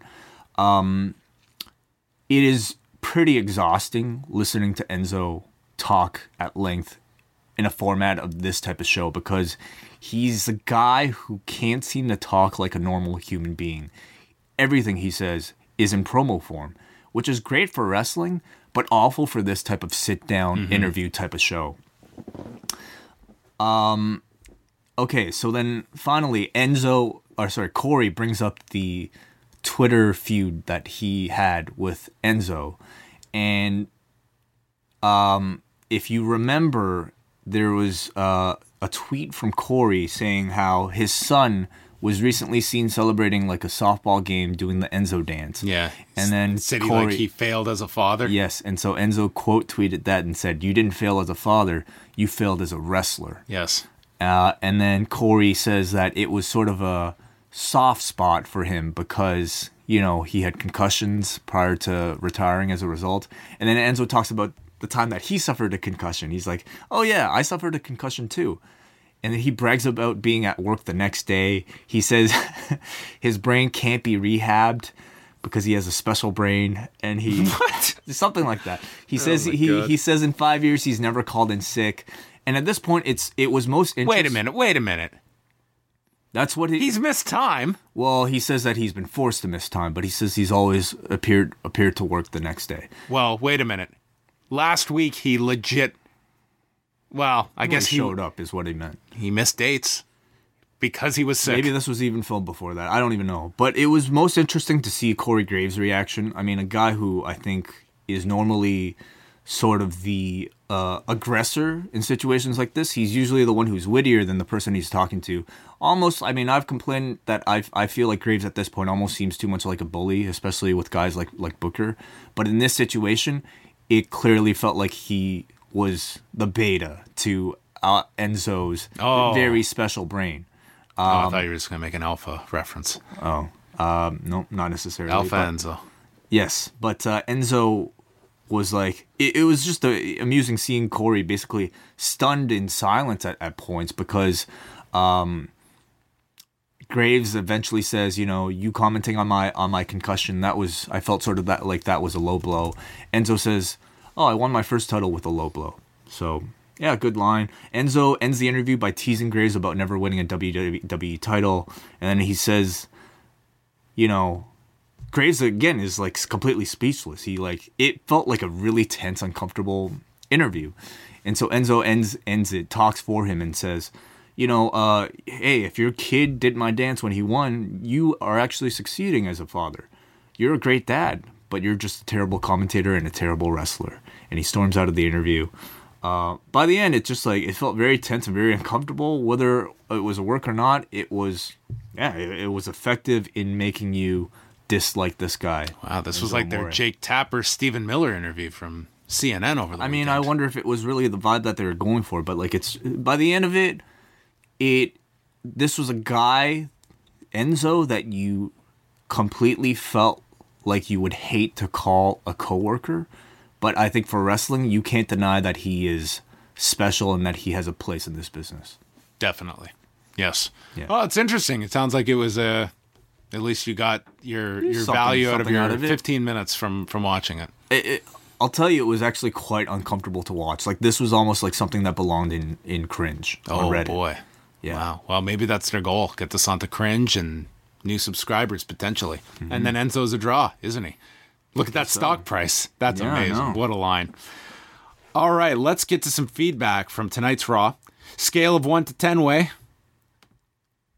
For me, this was more, maybe like a 5.5. Oh, really? I will go 6. The audience says 5.53. There you go. So there you have it. We start with MJ from the swamps of New Jersey. So for the last several months, Michael Cole has been making very obscure Bruce Springsteen references when Elias gets interrupted or has a segment. Tonight he dropped the name of a song I almost entirely forgot was a Springsteen song, and I've seen 60 concerts. Turns out the opening lyrics refer to Memphis. This has become my new favorite segment each week, and I now have a group text that I relay what the comment was to my family and other Springsteen fans. Also, I'm giving this Raw a good rating, an 8, because Finn Balor's so happy, it made me happy watching tonight. He was smiling nonstop.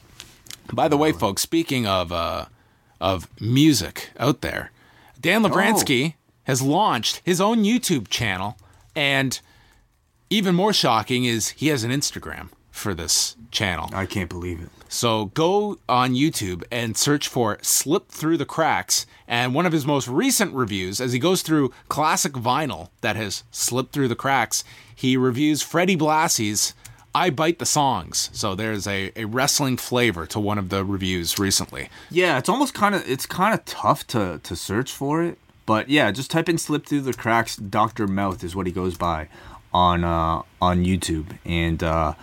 And subscribe. Subscribe. Give him some likes. And I think Mouth's... knowledge, he has a wider knowledge base of music than even wrestling. I think Mouth is perfect for YouTube. Because the man I think he's excellent on camera, and he has such a great knowledge and enthusiasm for this kind of weird set of things that nobody else knows about on YouTube, that he's able to provide plenty of knowledge and insight on. So his recall and memory of just these facts and stats is incredible. Mm-hmm. Yeah, please go and have a watch and give him some feedback. I think it's a constantly evolving thing. And I'm personally just really interested in seeing how Dan Lavransky fares with YouTube and social media in general. It's amazing. He might actually get a smartphone out of this. Wow, could you imagine? Maybe. Wow. I don't know. The day I get a text message from Dan Lavransky will be a day of just... The day I get a Snapchat from Dan? Oh my God. Man. Let's get into... Okay. Oh, you're up now. Okay, my turn. We go to Charbel from Victoriaville. I'm visiting my family in Toronto and I had to watch Raw live. I felt what you went through, John. I don't understand the booking behind the Bar losing to Titus Worldwide and why Balor Club had to win via so much distraction. I don't know what they did in Japan, and tonight's finish did not help me consider them as top guys. Yeah, they won via distraction, I guess, to sell the Jordan angle. Question: I never watched New Japan in my life. I just watched Jericho Omega, and for you guys, was it better than Michael's Jericho ladder match at No Mercy? When you're talking about the great Jericho matches of all time, I'd put both matches in that discussion. It's been a while since I've watched that Jericho Michaels match, but that was their best singles match together. Better than that WrestleMania match. That ladder match is pretty high. It's one of the best ladder matches the company has ever had. So it would be, those two would be comparable. I was really high on that Omega match, and I've watched it twice now. Let's go to Johnny from Saskatoon. Definitely think the crowd for tonight's show was a little quiet. Notice that they eased up on Booker a bit tonight. Usually they dig into him for a good chunk of the show, almost to the point where the commentary gets kind of annoying. Glad Titus Worldwide got the win. They needed it more than the Bar did, but will they go anywhere with this? I super doubt it. Well, the losing team's going for the titles. goes on to say, most days I can't get behind Braun, just think he's boring, but then he does some batshit insane stuff like push over an ambulance, flip a commentary desk onto Brock, and now pulls down some rigging onto Kane and Brock. Also, he has immaculate grappling hook skills. And he does. Yes. So there you have it. That's a skill set now. We got a Jesse from the 6 who's back with us on the board. Welcome back, Jesse. He explains to us what the slashes, what the forward and back slashes are, and he also explains that amuse-bouche is a small complimentary appetizer offered at some restaurants. Okay, thank you. As I see it, Roman Reigns has a 50% chance of winning the Rumble. It's either him or a SmackDown guy. Do you agree with this assessment? Let's be real. Are we going to again have a crummy Royal Rumble with Philly fans crapping on another Reigns win? It is certainly possible. I think you try to avoid that scenario altogether and you don't give it to Reigns. Because fans are going to shit on that no matter what. You can have him win the Elimination Chamber. It's a Raw show. Who do you feel, like we've talked about the women's side, on the men's side, throwing out Reigns, what are your other options? Knowing that at Fastlane, you are promoting that title match. I think it's Nakamura. Oh, you mean, sorry, are you talking about Raw? The SmackDown pay-per-view. They are promoting a main event, the website for the arena. Right. Which is not the be-all, end-all that's happening, but it's been advertised and it's been there for quite some time. The question is whether or not AJ holds the belt all the way to Mania, and if it's AJ, because I do see, I feel he should. I do see it being a SmackDown guy on winning the Rumble, and to me that leaves open Shinsuke Nakamura. If it's AJ, I'm trying. It's not going to be Randy. It's not going to be. Could be Kevin Owens. I feel like he's got other storylines that he doesn't need to go for a title to make him, interesting. I agree. It's not going to be Jinder, I don't think. I think they're done with that for now. Who else is there? See, I see more options on Raw. Beyond Reigns, you've got potentially Cena. But then what do you do with the Chamber? I mean, you have both companies or both brands are doing both shows. Brands are doing the Chamber? No, Raw's doing the Chamber and SmackDown's doing Fastlane. The Chamber match has to be for a title shot, don't you think? It's been for the title. Yeah, I guess so. But Brock is currently not advertised for Fastlane, so at least as of now, he's not on that show, which would mean no title. Is Fastlane a Raw show or a SmackDown show? Fastlane is a SmackDown show. Okay.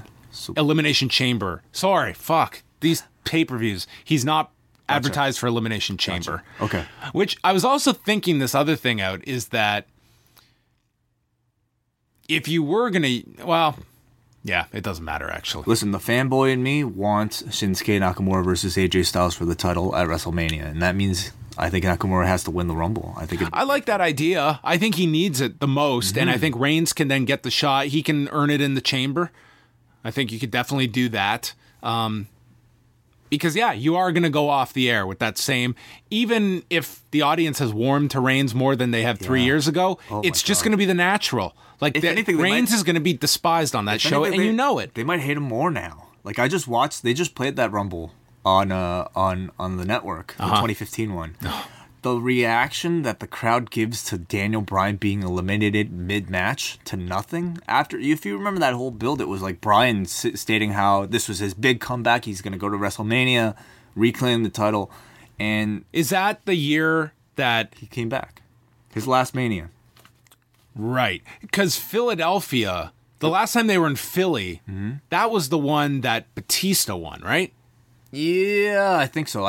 Philadelphia was Batista. That was 30. That was 30. Yeah, and then the next year, Reigns won it. I think it was in Pittsburgh, so it was like very near. And then The Rock was holding up his arm, and The Rock seemed really uncomfortable.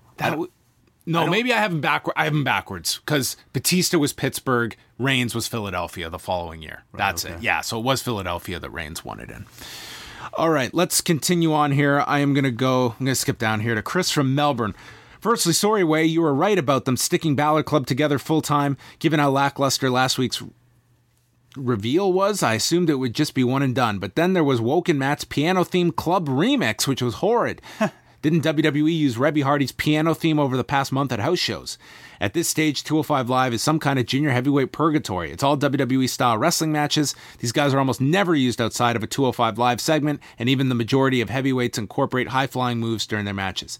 Does John know if the Mixed Match Challenge on Facebook Live will be blocked for all non-US viewers? My understanding is it will be. Facebook Watch was launched last August to only US people with a US Facebook account. Yeah. And do you pay to watch? No, I don't think you have to pay for it. Oh, it's free. But it's like almost like a beta test, and it's only people with a IP address in the US. Okay. So, I mean, there's very easy ways around it. Yeah, for sure. Okay, to Brian from Minnesota. A lot of storyline progression came out of that final match, which I think was the only match on the show. If you watched Wrestle Kingdom over the weekend, there couldn't have been a better example of the dichotomy between pro wrestling and sports entertainment.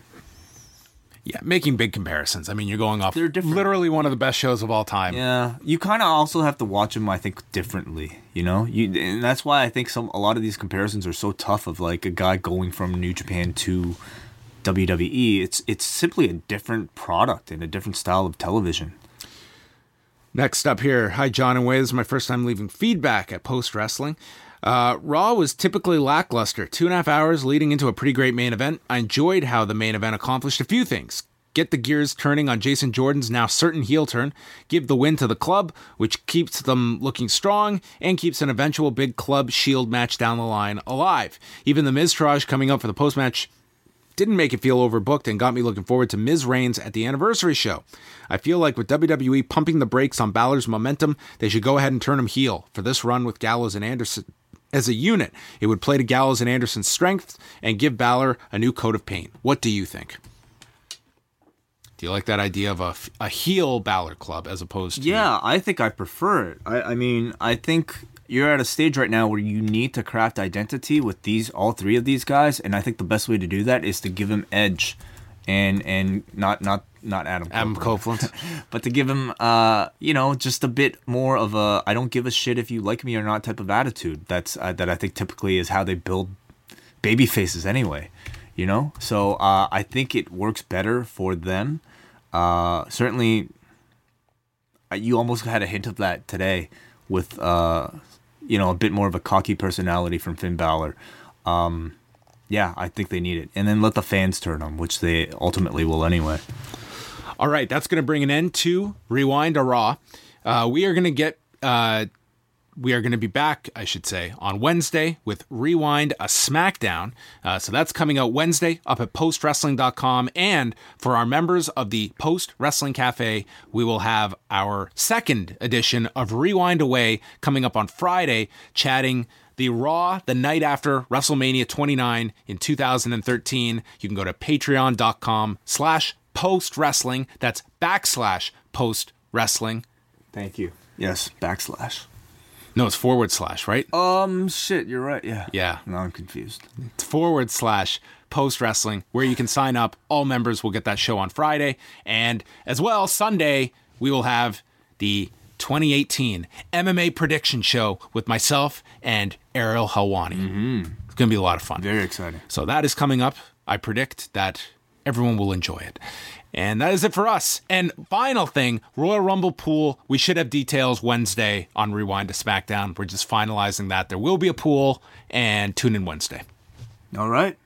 Goodbye. I'm out. I'm coming. Get me out of here. No, you gotta come. Good. Okay. Brock Lesnar obviously did not want to be transported to a local medical facility. Kane, as we mentioned, back to his feet, stumbling away, but it's got to be considered just short of miraculous. Then Strowman went a little too far. I mean, I can't believe a little.